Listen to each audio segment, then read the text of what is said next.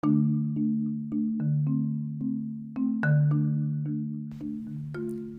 who would become a surgeon should join an army and follow it. That is a quote attributed to Hippocrates, the father of medicine, and perfectly describes the educational and career arc of our very special guest, Dr. Kenneth Azzaro. Richie and I met with Kenny in Philadelphia, where he was overseeing the general surgery certifying exam. For Richie and me, this was the first time we had seen Kenny in over 40 years. As you'll hear during this episode of Power of Three, Kenny's inspiring and compelling story began in Oceanside, where the three of us were teammates on the Oceanside High School varsity soccer team.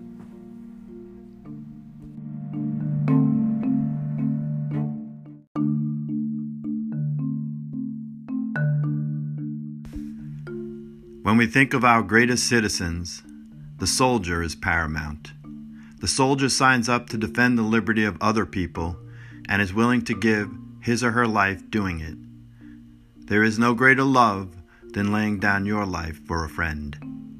Also at the top of the ladder of societal importance is the doctor, the person who dedicates his or her life to keeping people well and many times keeping them alive.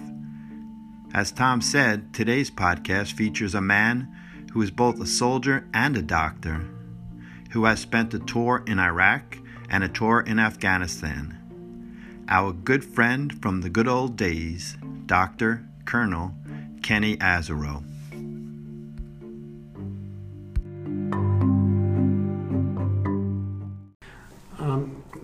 Tom, I can't tell you how much this actually means to me to see both you and Richie. It's I've been back to our old home in Oceanside once in the past approximately 40 years, and it's been over 40 years, as you said, since I've seen you. So this is very special to me. Thanks for inviting me.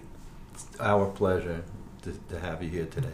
And we do want to say that this is originating from Philadelphia. The city of brotherly love. And That's here right. we are, guys. Here we are. So we're very happy to be here, and we thank you for finding some time to share with us your story, your compelling story, your inspiring story, Kenny. Absolutely. So we thank you. My pleasure. In advance. Well, in each of our podcasts, we're trying to delve into people like yourself who are doing good or great things in the world. And we're kind of trying to find out what makes the man as we go along in our podcast. So we're going to go back, starting in Oceanside, where you grew up, and we want to know first maybe some memories of Oceanside, and then what your family life was growing up, and then was there a part of that family life and early experience that kind of drove you towards where you were going to go eventually, or did it go in one part to the next part? Well, really, my story is probably one of serendipity, just progressing from one step to the next, and then taking advantage of opportunities that present themselves. Really, the memories I have are of you guys and us playing soccer together, playing basketball together. We had the basketball court in the backyard, and it's just we're endless days. Kenny, driving up here, I mentioned to Richie that one of my most vivid memories growing up is spending hours in your backyard. You had the deepest backyard in Oceanside. I believe you had the pool, but you had the basketball court, and the hours that we spent in your backyard, or I look back so fondly of the times that we spent there. It's even going back further as your memory fools you as to the time difference. So before my parents put in the pool and the basketball court, which happened when we were in high school, it was all open. So we had multiple homes right next to each other, and it was an entire football field. So we really could have an event there. And there were a number of kids from the neighborhood, and there was always something going on. There always. Yeah, well, it really is something that we look back fondly on.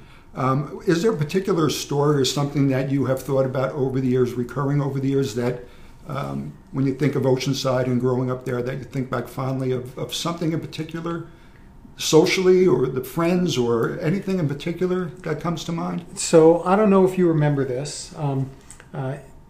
every day, or I should say, one day every year in the summertime, there were 4 families, and we used to go out. And I think we started in Belmont State Park, and we wound up in our backyard, and we used to call it the outing. And my whole family looked forward to that every single year, and I think we must have done that for over a decade. I think that is an accurate assessment of how long our families got together. And again, Rich, did I not mention Tom that? had spoken of that outing as we were driving up here, and it's something that he remembered fondly. Yeah. And I remember your dad and Michael, the neighbor, Michael Palomini, playing in the wiffle ball in the backyard. And that was always a big part of the outing. Yeah, and for those who may not know, Michael succumbed to muscular dystrophy. So every year, the event was more and more important, and we tailored the event for more and more support so that he could participate. So it was a very special time. It was. I have one funny story. I'll get it out of the way early. And I know what you're going to say. One member, we all played soccer together. We won the conference championship that year. We were undefeated, and you were second string goalie. And your following year, your senior year, you were first string goalie. And I was playing an outside halfback position, and your dad was right near me. You got an opportunity to get in the game, and I don't know exactly what transpired, but I know you had a mouthful of blood. Oh yeah, I remember that day. and so time had stopped, the game had stopped, and your dad and I were chatting, and all of a sudden he said, "Where's he going?" So I said, his mouth is full of blood, Mr. Azeroth. He says, "Please, could you get over there and tell him to get back into the game?" Do you remember that? He said, hasn't had that many opportunities to play. Get him back in there. Yeah, I actually do remember that game. It's one of the few games I got into my junior year. I actually think Paul Kukisi got hurt. He was a starting goalie. That's right. And he either twisted a leg or something like that. So I went in, and it was one of those 50-50 balls.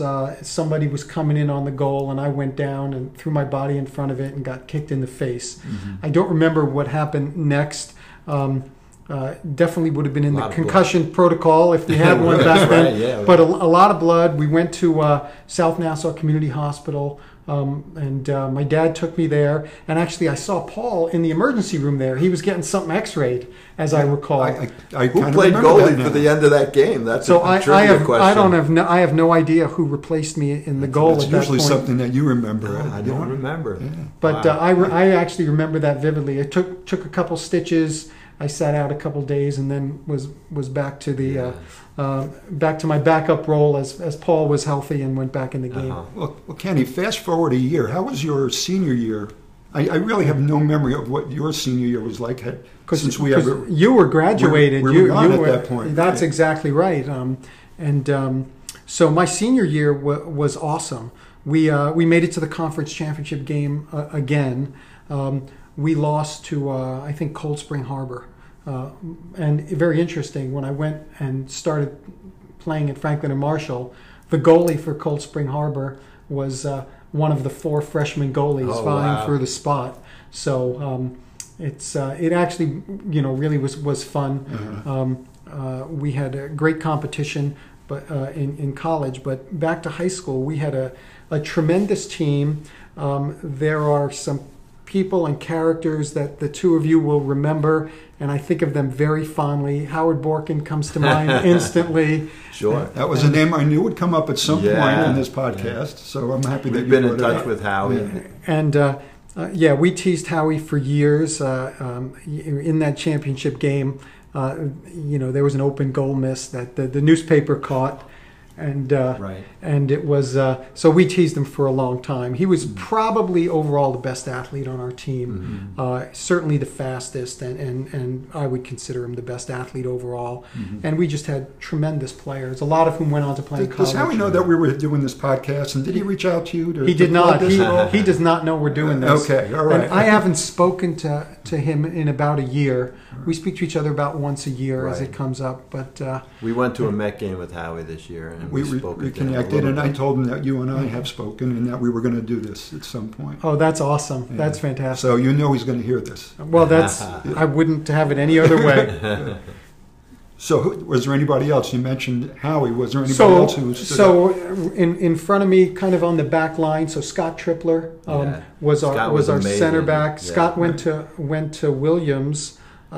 I thought he was just going to crush it in soccer, but he wound up rowing on the crew at Williams Wow. during his He's time so big there. and strong. And he was, and I lost touch with him when he went to college. Then Bobby Jacobs, Andy Dim, Scott Henry, running through the Right. whole list. They were Right. Rodney Zimmerman, just a great group of athletes, and we had a good time together. We have had the opportunity over the last year or so to talk a lot about Artie Wright. Oh yeah, And I've interviewed a lot of, Rich and I have talked to a lot of the players from the championship soccer teams of 50 years ago, the Long Island championship Right. teams for Oceanside. And everybody talked about Artie Wright, in very fond terms. Is there something that stands out about Artie Wright with you? he was pretty tough on me, and all appropriately so. I was not very fast, but I was pretty quick. I had good hands, good anticipation, but I was not the strongest. I mean, I probably needed to start weight training Right. a lot earlier than I did in my life, and he used to get on me for it, and Right. very appropriately so. And I thought he was a great coach. Yeah. He was tough on a lot of us. Yeah. Yeah. I think that But we all everybody who loved played him. from it recognizes that he was. Right. He could be tough, but But- the thing about Artie Wright, you wanted to do as Right. well as you could for Artie Oh yeah, Wright. and he was tough for a purpose. He just wasn't tough to abuse you. Yeah. He was there to make you better. So he was hard on you, so you'd improve yourself. Right. So Kenny, talk us through a little bit about how you wound up at Franklin and Marshall. So this is another memory that you may or may not remember. So I think it was your senior year of high school, my junior year. Your dad, my dad, you and I drove up to Colgate. I do and, remember that. And we Which is actually- where your dad went. which is where my dad went, and we were both interviewed there Mhm. that day. And the soccer coach, I think, liked you better than me, but he told me I could just come there and have no problems. After my senior year. So having kind of that in my back pocket, I went into my senior year and started looking at schools. And of course, since my dad went there, I wanted nothing to do with that university. As great a university as it is. Right. And actually, the place that recruited me the hardest was Franklin and Marshall College. Coach was a guy named Al Hershey, and he really stayed on top of me during my senior year. I used to get letters or calls after games, and I was fortunate. I don't know if Newsday is still the Long Island paper out there, Yeah. but I was in Newsday every week, and he would just say, "Saw you in the newspaper," and so that's how it was. And I knew I wanted to be a physician, and they had one of the best pre-med programs in the country. So it was a great match. Perfect for So you. I applied for early acceptance. I got into school, I think, in November, and I cruised the rest of my senior Right. year. Enjoyed it. Yeah. I know Richie and I are probably going to ask the same question, but you knew, at what point did you know that you wanted to become a physician? So very interesting. Not just a physician as things happen. I wanted to be an orthopedic surgeon. Wow. So one of my dad's clients was a guy named Dr. Sujo Yanakasawa, who was the team orthopedic surgeon for the Knicks and the Rangers. I met him on several occasions, and I thought, that is really cool. As you remember, I had a lot of broken bones growing up, and it just seemed like a natural transition. We dream as kids, and if we're not going to be professional athletes, you want to be as close as possible. I still had the professional athlete dream probably at that point, and it didn't come up to reality probably until I was in college. But it was that's kind of how it started. So I went down on that pre-med track and played soccer at F&M for 4 years. And how did you do there? How'd the team do, and how did you do? So we had a great team, actually. We were Division III, Middle Atlantic Conference. Any given year, we either won the conference or were runner-up. We were always in some postseason tournament. Tremendous people, some of my closest friends to this day. And we started out, there were 4 goalies in the freshman class, and there was a junior. It turns out that one of my freshman classmates, a guy named Bob Schwelm, 6'2", at the time he was about 230, quick as a cat, and the guy was awesome. And he wound up actually as a freshman being the starting goalie that year. By the end of that year, the other 2 freshman goalies were either had lost interest or moved on to something else. And then in Bob's sophomore year, right at the end of his sophomore year, he fell in love with running, and told Coach Hershey that he was giving up soccer for essentially marathon running. Wow. So really long distance runner, and I think Bob owns a track running store outside of Philadelphia here in the one of these communities. But my and there you were, like, so there I was. So my junior year, I was a starting goalie. And there were some freshman folks who came in behind me. One of my best friends, who was a tremendous athlete, a guy named Doug Kaufman, he was a fullback who also tried out for goalie, and he and I had a good competition. And I wound up being the starting goalie for 2 years. That's great. So it was really very fun. Yeah. And you talk about a very small world. And not to jump to the end, but we'll get back to this in a little while.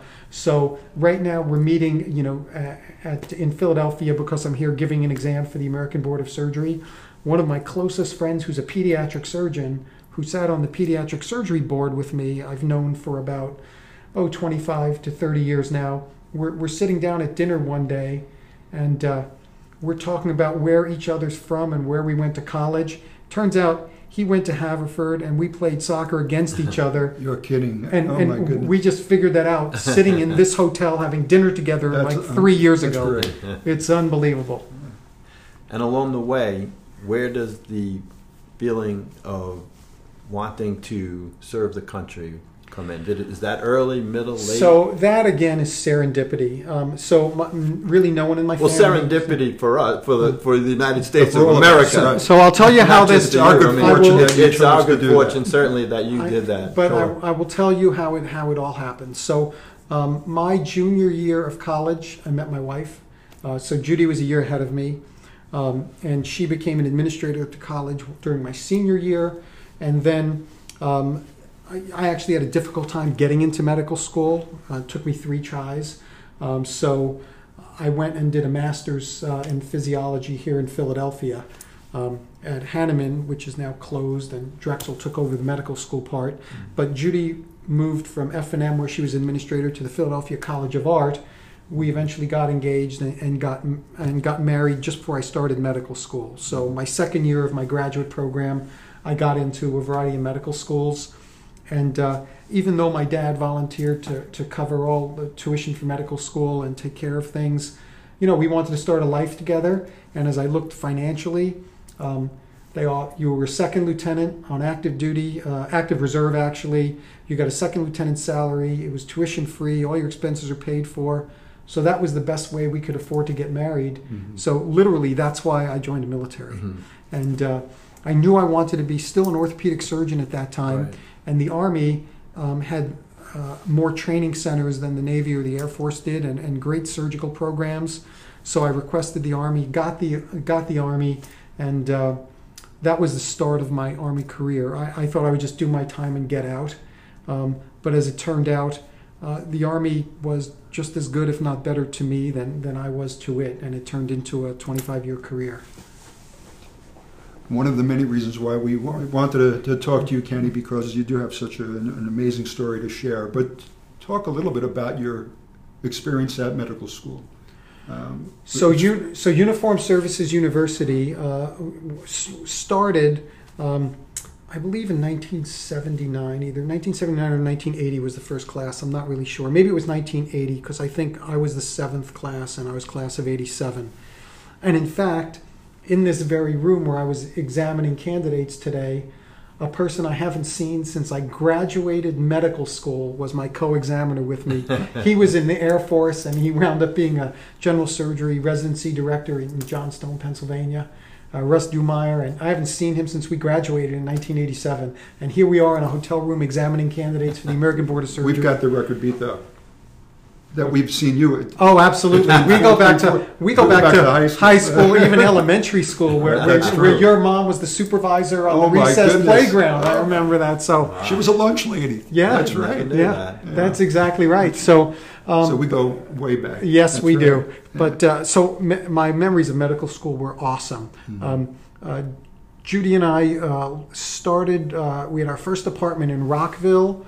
Our second apartment was in Silver Spring, and then we actually purchased a townhouse in Silver Spring with another couple in my medical school class, the Wilsons. Mm-hmm. Medical school was just awesome. We had Katie when I was a second-year medical student, so we started our family, and it was educationally the best 4 years of my life. I worked really hard. I loved what I was doing. And it was during medical school that I moved away from orthopedics and really started looking into other avenues. Mm-hmm. So orthopedics is a very interesting specialty. It's very biomechanical, and it's a very, very specific kind of engineering mixed with medicine.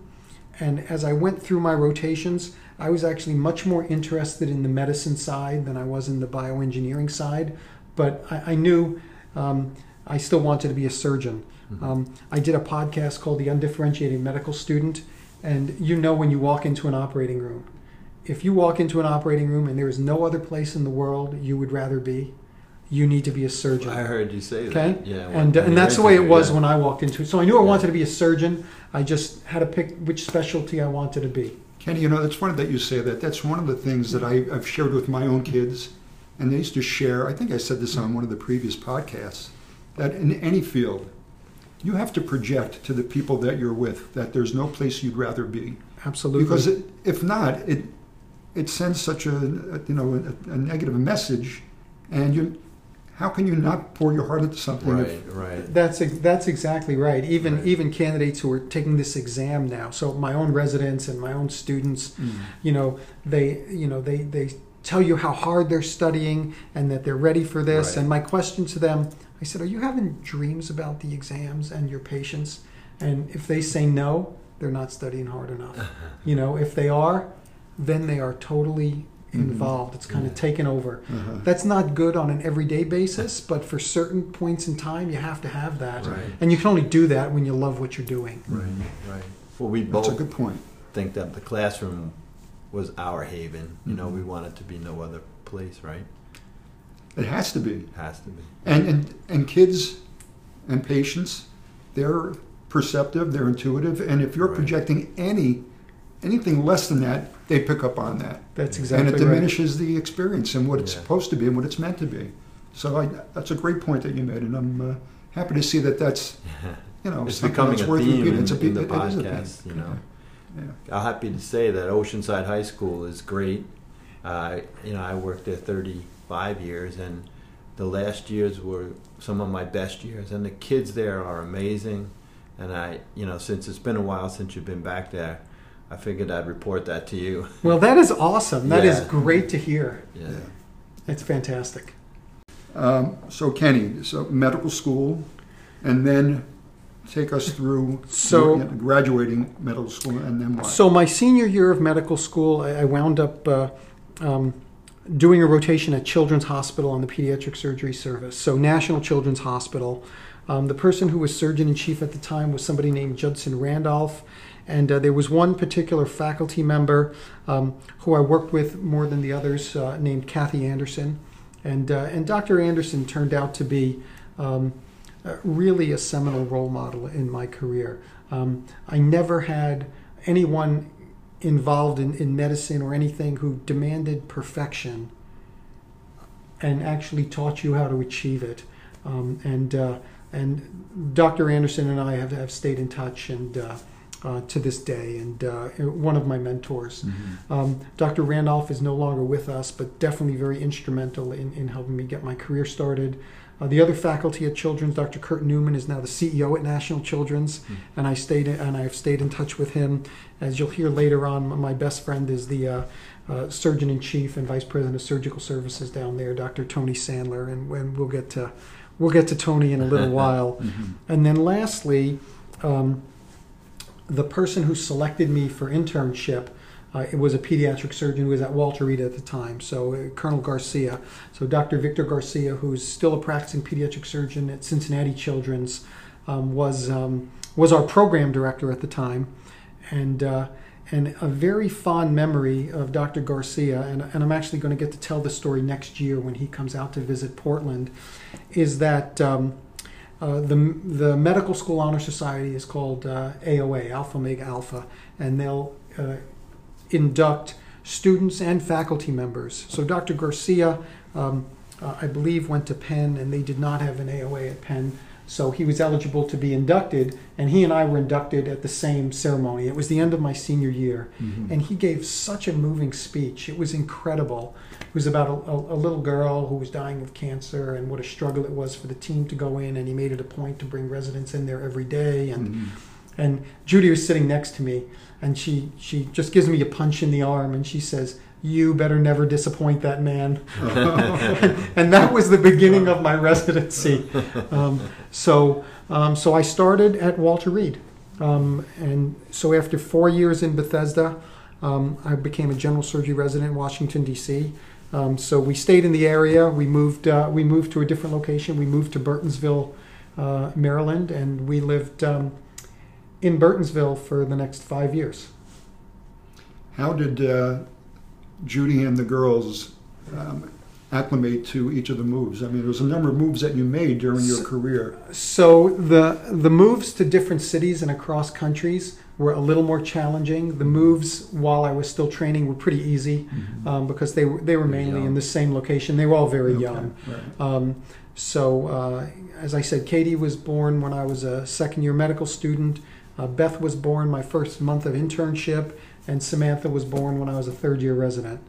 So when we left Walter Reed, we had our family was formed. Right. You talked before about those who were inspiring to you. You mentioned a couple of them. Right. I'm sure that there were others throughout your career that are a source of inspiration. Absolutely. That helped to carve the path that you took over the years. So absolutely. So there were three individuals specifically during my residency. So the chief of surgery at Walter Reed was Dr. Juan Diavis. He's no longer with us, but eventually I wound up essentially doing the job that he did out at Madigan on the West Coast, and watching Dr. Diavis kind of navigate the Department of Surgery was entertaining to say the least. Dr. David Jakes, who became my program director when I was a chief resident, is my closest mentor to this day. I speak with Dr. Jakes about every 3-4 months, and he just retired to Lewis, Delaware. And then Dr. Rick Pearl, who lives in Peoria. As Rick tells folks, he trained me twice because he didn't get it right the first time. So Rick was faculty at Walter Reed, and then later on when I wound up going to Toronto for my pediatric surgery training, that was Rick's first retirement job up in Toronto. So he actually was my program director in Toronto for a year. What created the change from orthopedic surgery to pediatric? I know you said you moved in that direction. So I did move in that direction as a senior in medical school, but then when my internship, I actually did an elective on Dr. Garcia's service, and all my co-residents said, "You're doing an elective on pediatric surgery when you can be doing something far easier." But I was just enthralled with the pathology, with the patients, how you could fix things from birth and then give somebody a normal life. I mean, that's just that blows your mind away. So I became very interested and really focused the rest of my residency toward getting into pediatric surgery. It must be a great feeling. I mean, it's a good feeling to heal an adult, obviously, but you're almost launching a correct life for. Well, you are, and there's person, no more and that's- satisfying feeling that in the must be world. Amazing. It's truly a satisfying Yeah. profession. Kenny, Richie and I obviously did some research to prepare for today, and one of the things that we came across was a story that you shared about surgery that you performed on a newborn. And then years later, when she got married, you heard from her? Oh, so yes. So many pediatric surgeons have a particular favorite operation, and I'm no different. So for me, it's a congenital anomaly called a tracheoesophageal fistula, and it's where the esophagus doesn't form from mouth to stomach. It's in discontinuity, and a portion of the esophagus winds up going into the trachea as opposed to going down distally. So as a newborn, you have to disconnect the fistula from the esophagus to the trachea, repair the trachea, and then repair the esophagus. And when it goes great, first time, there's nothing more satisfying. And if you can't do that for a variety of reasons, they're very, very challenging patients. So this is somebody I fixed early in my career, and I wound up getting a card from them.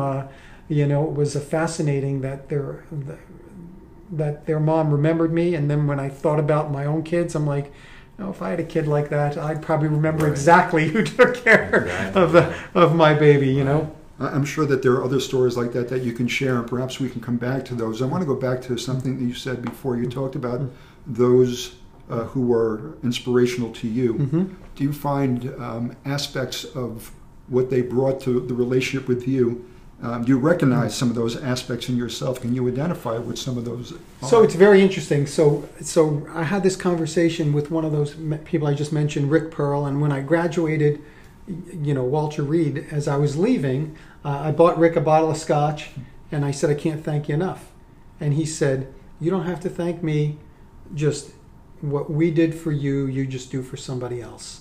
And that's more thanks than enough. And that's how I've tried to go about the rest of my career. And that's what I try and teach my faculty and residents now. Same principle. Right. Beautiful. Yeah. Thank you for sharing that, Ken. The inspiring stories. What other sources of inspiration do you find? I know that those people were instrumental in how they inspired you, but so there are certain things that have happened, throughout my career, and there's one story that's more inspirational than any other story. Not everything else pales in comparison to it, and we'll kind of get to this after we finish my training and get into deployments. But when you see a group of essentially high school graduates, 18, 19-year-olds, who are part of a unit, and they go off toward a fight, they become professional soldiers. And what do I mean by a professional soldier? Okay, well, you can be in a deadly, deadly firefight and have the enemy try and trick you, do everything they can to kill you and all your friends, and then when the battle is won and the bullets stop flying, and the injured are cleared off the battlefield, the person who just tried to kill you, I've witnessed on many occasions, some 18-year-old kid just bring them in for medical care. And I mean, it was a deadly battle 2 hours ago. And to watch literally just kids be able to do that, it takes you to a different world and a different realm. And, taking care of the American soldier is the most inspirational thing I've ever done. And what was the timeline there, from in the Army, medical school? When were you? So we're fast forwarding to get to that point. Okay. Almost 15, 16 years. All right. So we still have a lot of ground to cover. Okay. Let's back it up. All right. Let's put it in reverse. Okay. Let's go back. So when I, like I said, I had a little difficulty getting into medical school. I had even more trouble getting a pediatric surgery fellowship. So I didn't match when I was a fourth-year resident or a fifth-year resident. So the Army sent me on an operational tour to Killeen, Texas. So Fort Hood is a very interesting place. I remember getting my welcome packet from Fort Hood, and it said, "Welcome to Fort Hood. we're as large as the country of Switzerland. And it's pretty close. It really is pretty close. At the time, Fort Hood was a 3-division post. It had over 100,000 active duty troops, and the number of retirees in the area were extensive. So as a general surgeon, I had a very, very busy general surgery practice for 2 years. And I learned to really cut my teeth in the operating room, learned to do things by myself, and it was a great, great, great professional experience. Is solely soldiers you're operating on? No, so the Army takes care of soldiers and dependents, so spouses, children, and then all retirees as well. So it's a full range of ages that we took care of at the time. Now things have changed a little bit since then, but at least at the time we took care of everybody. And when we think of surgery in the civilian world, we think of knee doctors, shoulder doctors, hip doctors. What were you doing? All types of surgery? No, I was a general surgeon at the time, so Okay. I really wasn't doing any orthopedic surgery. So mainly chest and abdomen at the time. Okay.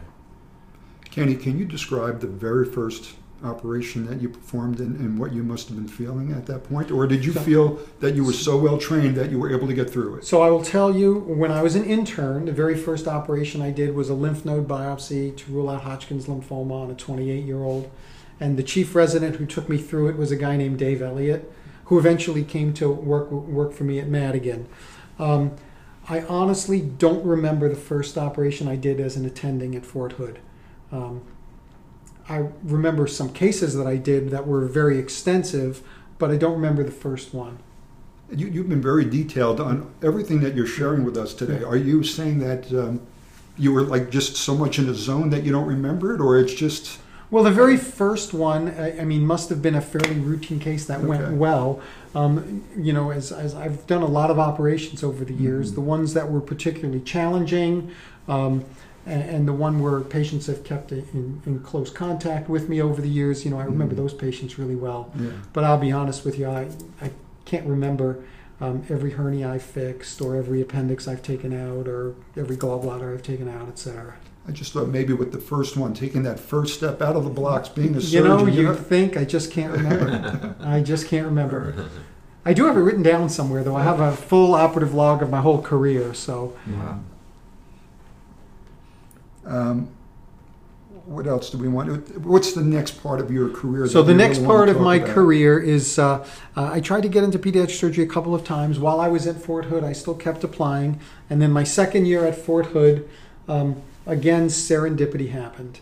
I had re-entered the match to match in pediatric surgery, and I was about to go on an extensive interview trail again. What does the match mean? So what the match is that programs that are verified programs by the ACGME, the Accreditation Council for Graduate Medical Education, are listed with a separate organization called the National Resident Matching Program. So it's a separate organization that truly runs the application process, and the candidates will then give a rank list, the programs will give a rank list, and there is a computerized match to select where you go. At that time, I was about to enter that process, and I got a phone call out of the blue. I was operating. I was doing a cholecystectomy laparoscopically, and I got a call that came through to me in the operating room, and the OR nurse said, "There's a Dr. Wesson on the phone from Canada." So I actually stopped what I was doing. Hold that in test. It was a very safe part of the operation. So I went to the phone, and so Dave Wesson's a pediatric surgeon who was the program director in Toronto, and he told me the two things that a candidate never wants to hear. Or actually, I should say, he told me two things, and one is what a candidate never wants to hear, and the other basically threw me into a state of elation that I was surprised I was able to finish my case. So he told me that if I wanted to withdraw from the match, they would just take me in Toronto, and I wouldn't even have to go through the interview process.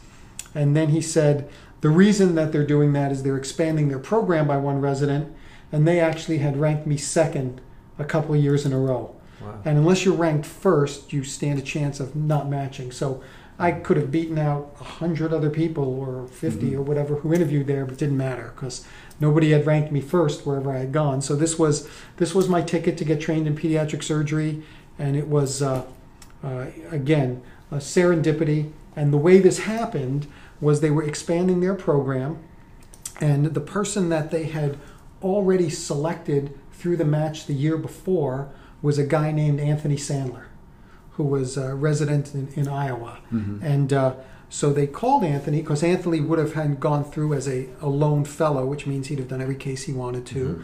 And they asked him if he would object to having a partner or a second fellow there. And they had done these types of things in the past, and people have said yes or no or whatever they want to do. But Anthony said, you know, I'd love to have a partner. How could I possibly say no to having a partner? And that was the beginning of a lifelong friendship, and I hadn't even met him yet. And so fast forward, we start, and then there's a great story that Anthony and I both tell.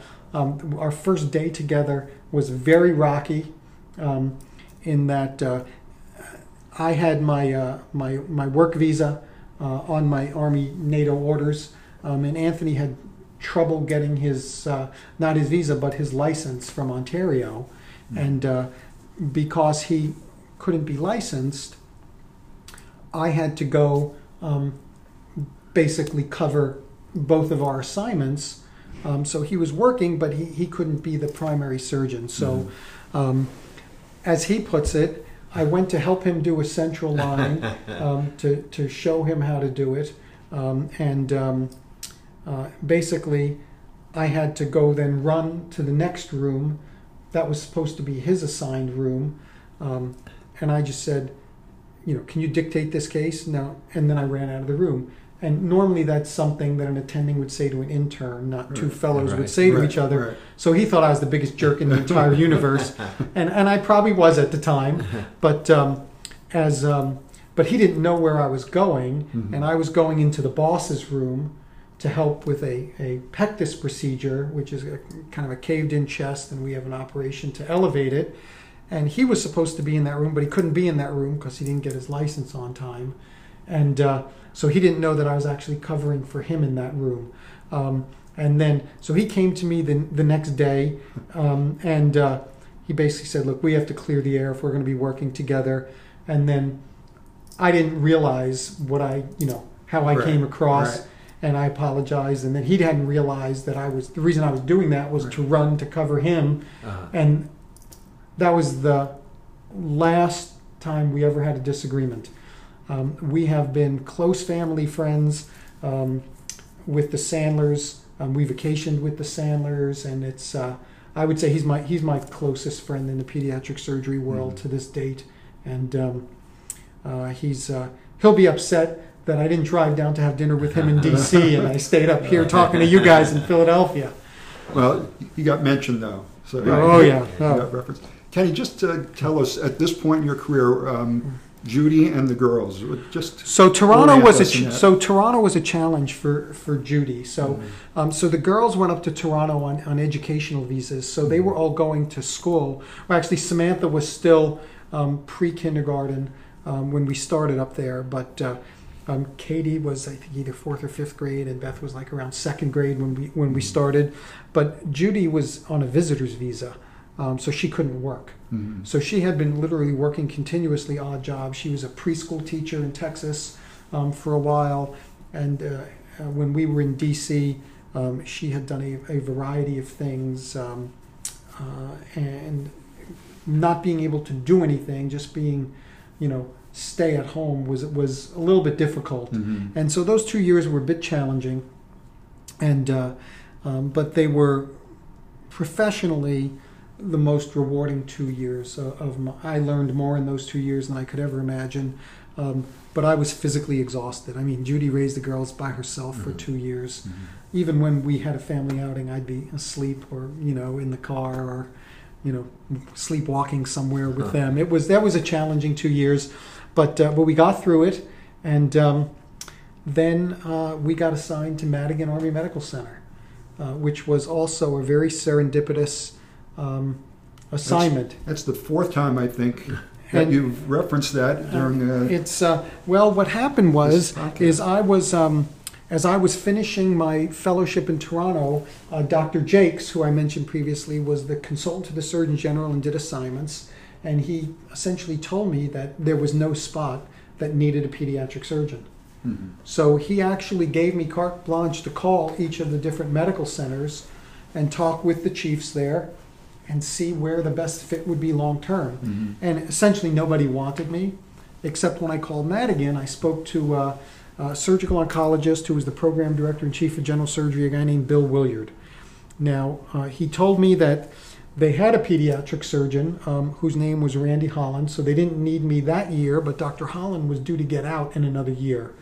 And so Dr. Williard said, if you're willing to come here and do general surgery for a year and just cover Dr. Holland when he's out of town, and also be my assistant program director of the residency and start our surgical lab, because we want to extend the residency from 5 to 6 years, Mhm. then you're the perfect person. So I was actually able to leave my fellowship and start a lab at Madigan Army Medical Center, so actually start the science part of my career as an attending, which not many people have that opportunity to do. Mhm. I didn't have to apply for any grants because it was a military site with a research budget. So I had my own funding to do things, and I had an entire lab run by outstanding scientists who could guide me and help me. And we started rotating a resident in the lab every year and expanded the program. And then I became the assistant and then associate program director under Dr. Williard's guidance. Within a year, I was then the only pediatric surgeon when Dr. Holland left in that region. Mhm. And over the next 5 years, I became one of only 2 pediatric surgeons in the entire Army and one of 4 in the Department of Defense. So I was getting Wow. patients from all over the Pacific Northwest and all over the world. And then Dr. Williard retired. Mhm. And it was a bit unexpected, but not unusual. And he retired in the 99-2000 academic year. So in that year, I became the general surgery residency director at Madigan and started training residents to be surgeons, which was a brand new thing for me. I always loved teaching residents, and I had about 2.5 years preparation working with Dr. Williard, leading up to that point. But then after I became the residency director, the world changed, Right. both in residency training Gotcha. and then in global terrorism. Right. And it was things became different, and life was never the same again. Mhm. So I had a little experience taking care of wartime injuries when I was a resident. So I was a senior resident, a 4th-year resident during the Gulf War.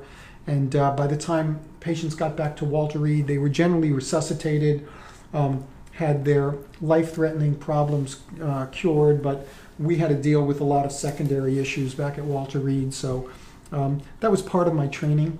I But gotta stop you here, because to me, like, from everything you say, how do you do it? I hate to sound like a little kid asking an older person, the question, but just listening to you talk about the areas you've been, the work you've done, how do you handle that?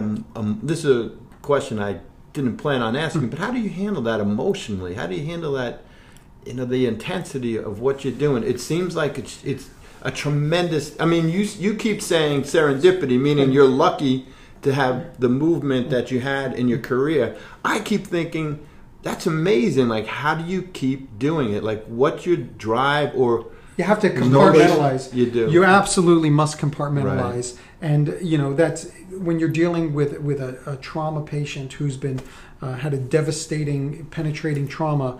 You have just got to go from step 1 to step 2 to step 3. You have to be Right. well trained to have the sequence in your mind, and you Right. have got to compartmentalize. Mm-hmm. You need to stop the bleeding first. Then you go on to the next step, Right. and then the next step, and the next step. Right. And that's really dealing with a congenital anomaly, a baby who has multiple anomalies. Right. It's the same thing. Is that something that evolved for you, or did you know that and sense that intuitively that that's the way Because it needs to be. Obviously, everybody can't do what you do. It's I think some of it's intuitive, and you figure that out as a resident. So as a general surgery resident, if you don't do that, you really don't succeed. Right. You have to learn to multitask. You have to learn to compartmentalize, and some people do it better than others. And I've been lucky that I've been able to do that. Kenny, I don't want us to fast forward too much, but I think that we let's talk about when it was that you began to think about your decision to go to the Middle East. So How far? So from we're right Illinois? there. We're So right we're right there now. Okay. So I became program director, and I started training residents in general surgery, and then 9/11 happens, and I had been a program director for about I don't know, a year and a half, 2 years at that point, and instantaneously, and when I say instantaneously, by Christmas time, we had mobilized a lot of our faculty to be on forward surgical teams, to go to combat support hospitals, and we're really looking at identifying that Afghanistan might have been a focus for this for this type of an event. At the same time, there was I think it was an earthquake in Central America, so we lost another forward surgical team. So our faculty were really down in numbers. So we started hiring civilians back to bolster our faculty, which turned out to be a great model, and we kept the residency going at that point in time. Then 2 years fast forward, we went into Iraq, and by now I'm getting letters from all my former graduates, who've now been to Iraq, they've been to Afghanistan. Thank you for the training. And Wow. I'm like, everyone I've trained has been to the war. All my faculty have gone and served, and I haven't done anything yet. And I had previously. Well, What do you mean you didn't? let's stop right there. Yeah, I mean, you trained them. You haven't been there yet, but I wouldn't say So- you haven't done anything. But you have to You've done a understand lot. that you have to understand the feeling Yeah. is that you're not participating if Right. you haven't been, despite what you're doing. Right. And I had volunteered on 2 previous occasions to go and was told, you're the residency director. I was now the chief of surgery there. We need you to keep the doors open here. So it turns out that in 2005, a friend of mine who was actually an OBGYN doc became the operations staff colonel in San Antonio for personnel. And he worked out a plan to deploy me, and actually I was the first surgeon to be deployed who submitted a plan to the ACGME so I wouldn't lose my job as residency director. So I was supposed to go on a 90-day deployment and then come back, and we had a plan for someone to cover me. And some program directors had deployed before, but a little bit developed under that the plan? no, actually a guy named Bob Ricks did, but I was the first one on it. But folks who had gone before me who were program directors kind of went a little under the radar. Nobody really knew they were gone, type of thing. But we did this officially so program directors could go. So I went to Fort Bliss for my training. What kind of training? So just pre-deployment training. Oh, okay. You go through a variety of protocols. You do your weapons training. You a variety of military things before you go deploy. And I went there the week before Christmas, 2004. Flew out December 31st.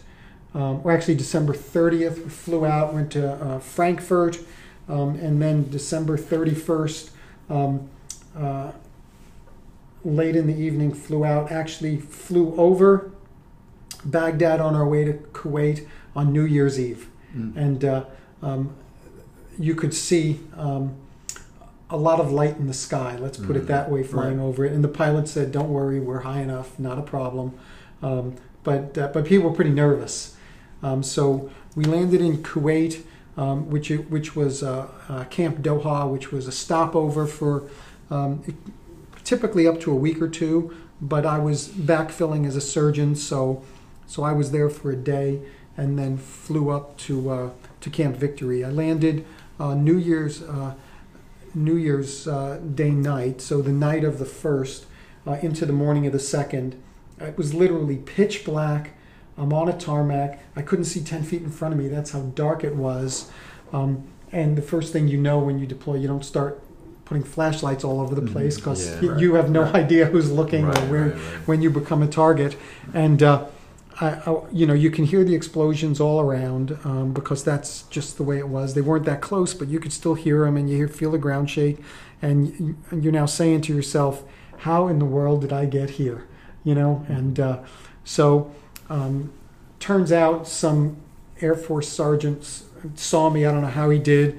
I was a full colonel at the time, so brought me back to their little VIP tent where I waited for my helicopter to fly me into the international zone.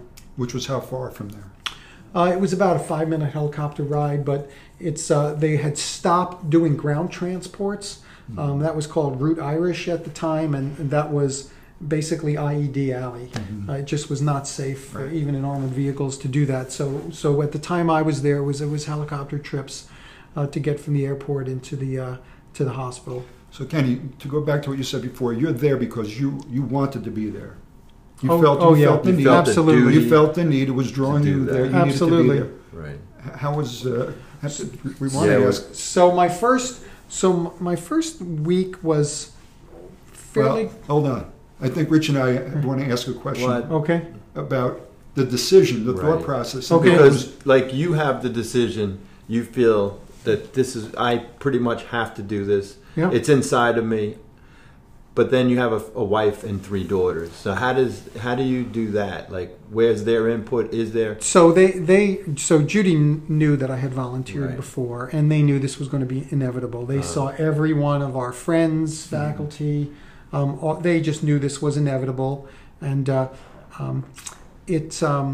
won't say it was easy because I know it was extremely difficult. Right. I probably didn't appreciate how difficult it was at the time. Katie was Katie a senior in college then? I can't remember where she was. I should remember.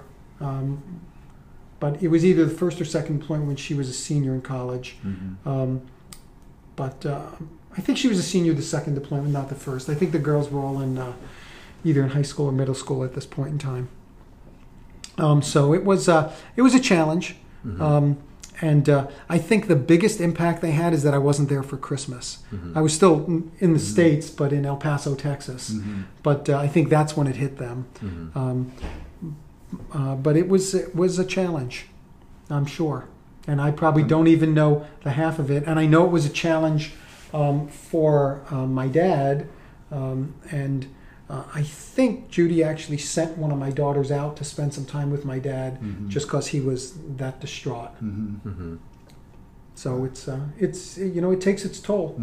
What type of contact did your family have with you when you were overseas? So that we're going to get to the I guess the 5th serendipity reference in a little bit, but I wound up, and I'll tell you how this happened, having a sat phone so I could really call Judy, not often, but every now and then. But we had good internet, so it was mainly email and internet. So my first week. I interrupted so you. my first week, it was busy. There were a lot of traumas. I was doing good surgery, things that people would never expect to do in a million years. And then January 12th happened. So that was our first mass casualty exercise. And it was an ice factory explosion. And we had a variety of people who were injured by the explosion, but there was chlorine gas emitted from the ice factory. So there were several folks with inhalation injuries that took us a little bit to figure out. And, from a distance, I watched how the triage was done. And this combat support hospital was not as prepared as it should have been to deal with that right up front. And so the commander, a guy named Casper Jones, a fantastic commander, and he called me into the office, and he asked me to be the deputy commander, that he wanted to replace his deputy commander for clinical services, and he asked me to do that. And that's usually a year-long deployment. So I said, no, I can help you, but I'm happy keeping my my current location. And things were beginning to really heat up. Okay, and January 31st that year, 2005, were the first free elections in Iraq, and Al Qaeda. The attacks were coming leading up to the elections, more frequent and more frequent and more frequent, and we really had gotten to the point almost at the election where we really needed a new deputy commander, and the regional general, General Granger, called me into his office and just made me an offer I really couldn't refuse. So I became the deputy commander of the 86th Combat Support Hospital. And between January and March, that place, and not due to me, due to the great people who were there, became what I would consider one of the greatest trauma hospitals in the history of modern warfare. We were that year, 2005, the busiest U.S. Combat hospital since World War II. So over the next 2 months, we really became a highly functional trauma center. And on March 12th, some people may remember a cement truck was driven into the Sheraton Hotel in Baghdad. We took 54 casualties from that, and we never even had to call in the backup team. Didn't call a mass casualty. We just ran the hospital, took care of all 54 patients. How long did that take? It took us about 12 hours, as they were triaged and came in. We wound up doing about 28 operations that day, and we just had an awesome team. And it just so happened that the Surgeon General at the time, Kevin Kiley, was visiting us and witnessed this that day. And I think that, not to belabor the point, but I'll change the word, chance favors the prepared mind. How's that, Richie? I wound up winning later that year, after I had been back, the Malone Award for the outstanding senior colonel physician in the Army, and I think that day had a lot to do with it. I'm sure. So because I was the deputy commander, my 90-day window just kind of came and went, and I had to wait till they found a suitable replacement. That was the deal I made with General Granger. So I was there for a little over 5 months, came back in May, and resumed my life back at Madigan as the chief of surgery and as the program director. You seem to handle everything so well, and certainly today we also hear a lot about post-traumatic stress syndrome. How do you do that? How do you go from a period where for 5 months you've been seeing some very difficult situations, and then you're back in the United States? What's that transition feeling like, and how does one do that? So in the Army Medical Corps, especially amongst the cadre of surgeons, it really helps to have people who have been through what you've been through and gone through it with you to talk to. One of my mentors in the Army, he was actually the consultant to the Surgeon General at the time I deployed, was a fellow named Steve Hetz. Steve was in El Paso at the time, and he was chief at William Beaumont Army Medical Center, and I really leaned on Steve a lot. I would call him, I'd speak to him about things, and he really had a great attitude, and I used to think about the words that came out of his mouth, and he said, what you've been through, nobody can really understand unless they've been through it as well. So, those are the people you have to lean on and you have to talk to, and I've been very, very fortunate, and that I've had great support. And it doesn't mean that it's always been easy, but it's dealable. I know that Richie asked a question before, to which you responded that you have to compartmentalize. And any surgical procedure requires the utmost concentration and focus. But with everything else going on around you, especially with what you just described, it's really hard to comprehend, for me anyway, that you were able to get through 12 hours, at least that particular situation that you talked about a few minutes ago. I don't know how. So that's actually easier for me than the phone call I got on my trip home. So when I was coming back home, you go through Fort Bliss, and then I was at a stopover in Salt Lake City, and I called Judy just say, "Hey, I'm going to be home a few days early," and then Judy responds with, "Okay, I just got to tell you, you need to know everyone's okay." So then you obviously know the shoe's going to fit. I'm like, "What happened?" So Katie actually was, I think, either a senior or junior in high school, and she flipped my Toyota 4Runner from the right lane on I-90 all the way across the median, almost into the ongoing. So, and I can't believe she was okay. And she was out going to a concert with her boyfriend, and at that point I was so happy to be home. You know, it didn't even matter as long as everyone was okay. Right. And so we wound up getting a new car out of that deal, but it was just amazing. So that had happened, I guess, a couple of days earlier.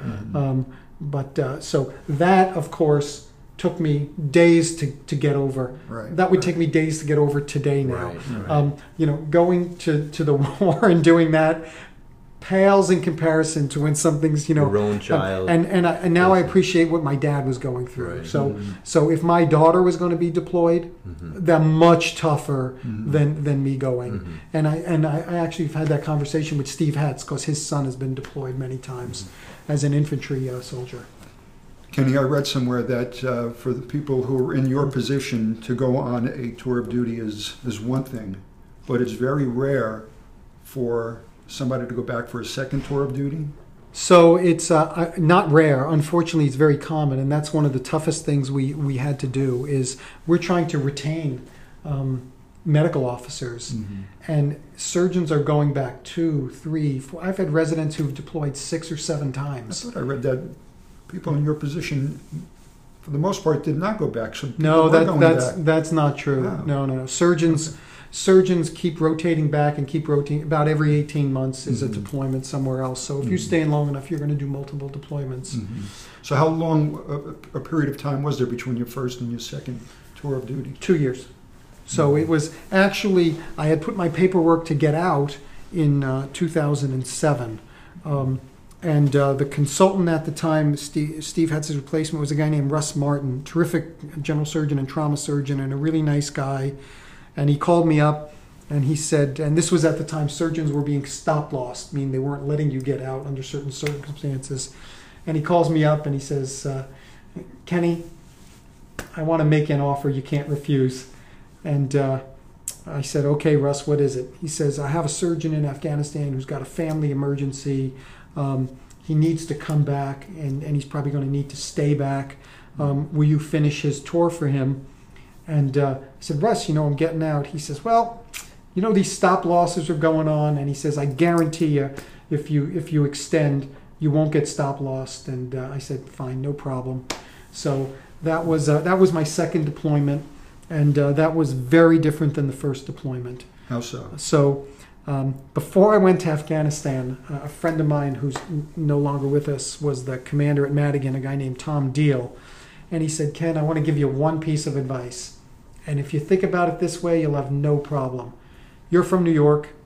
Afghanistan is just like New York City 10,000 years ago." Gosh. And you know what? Probably pretty true. Pretty true.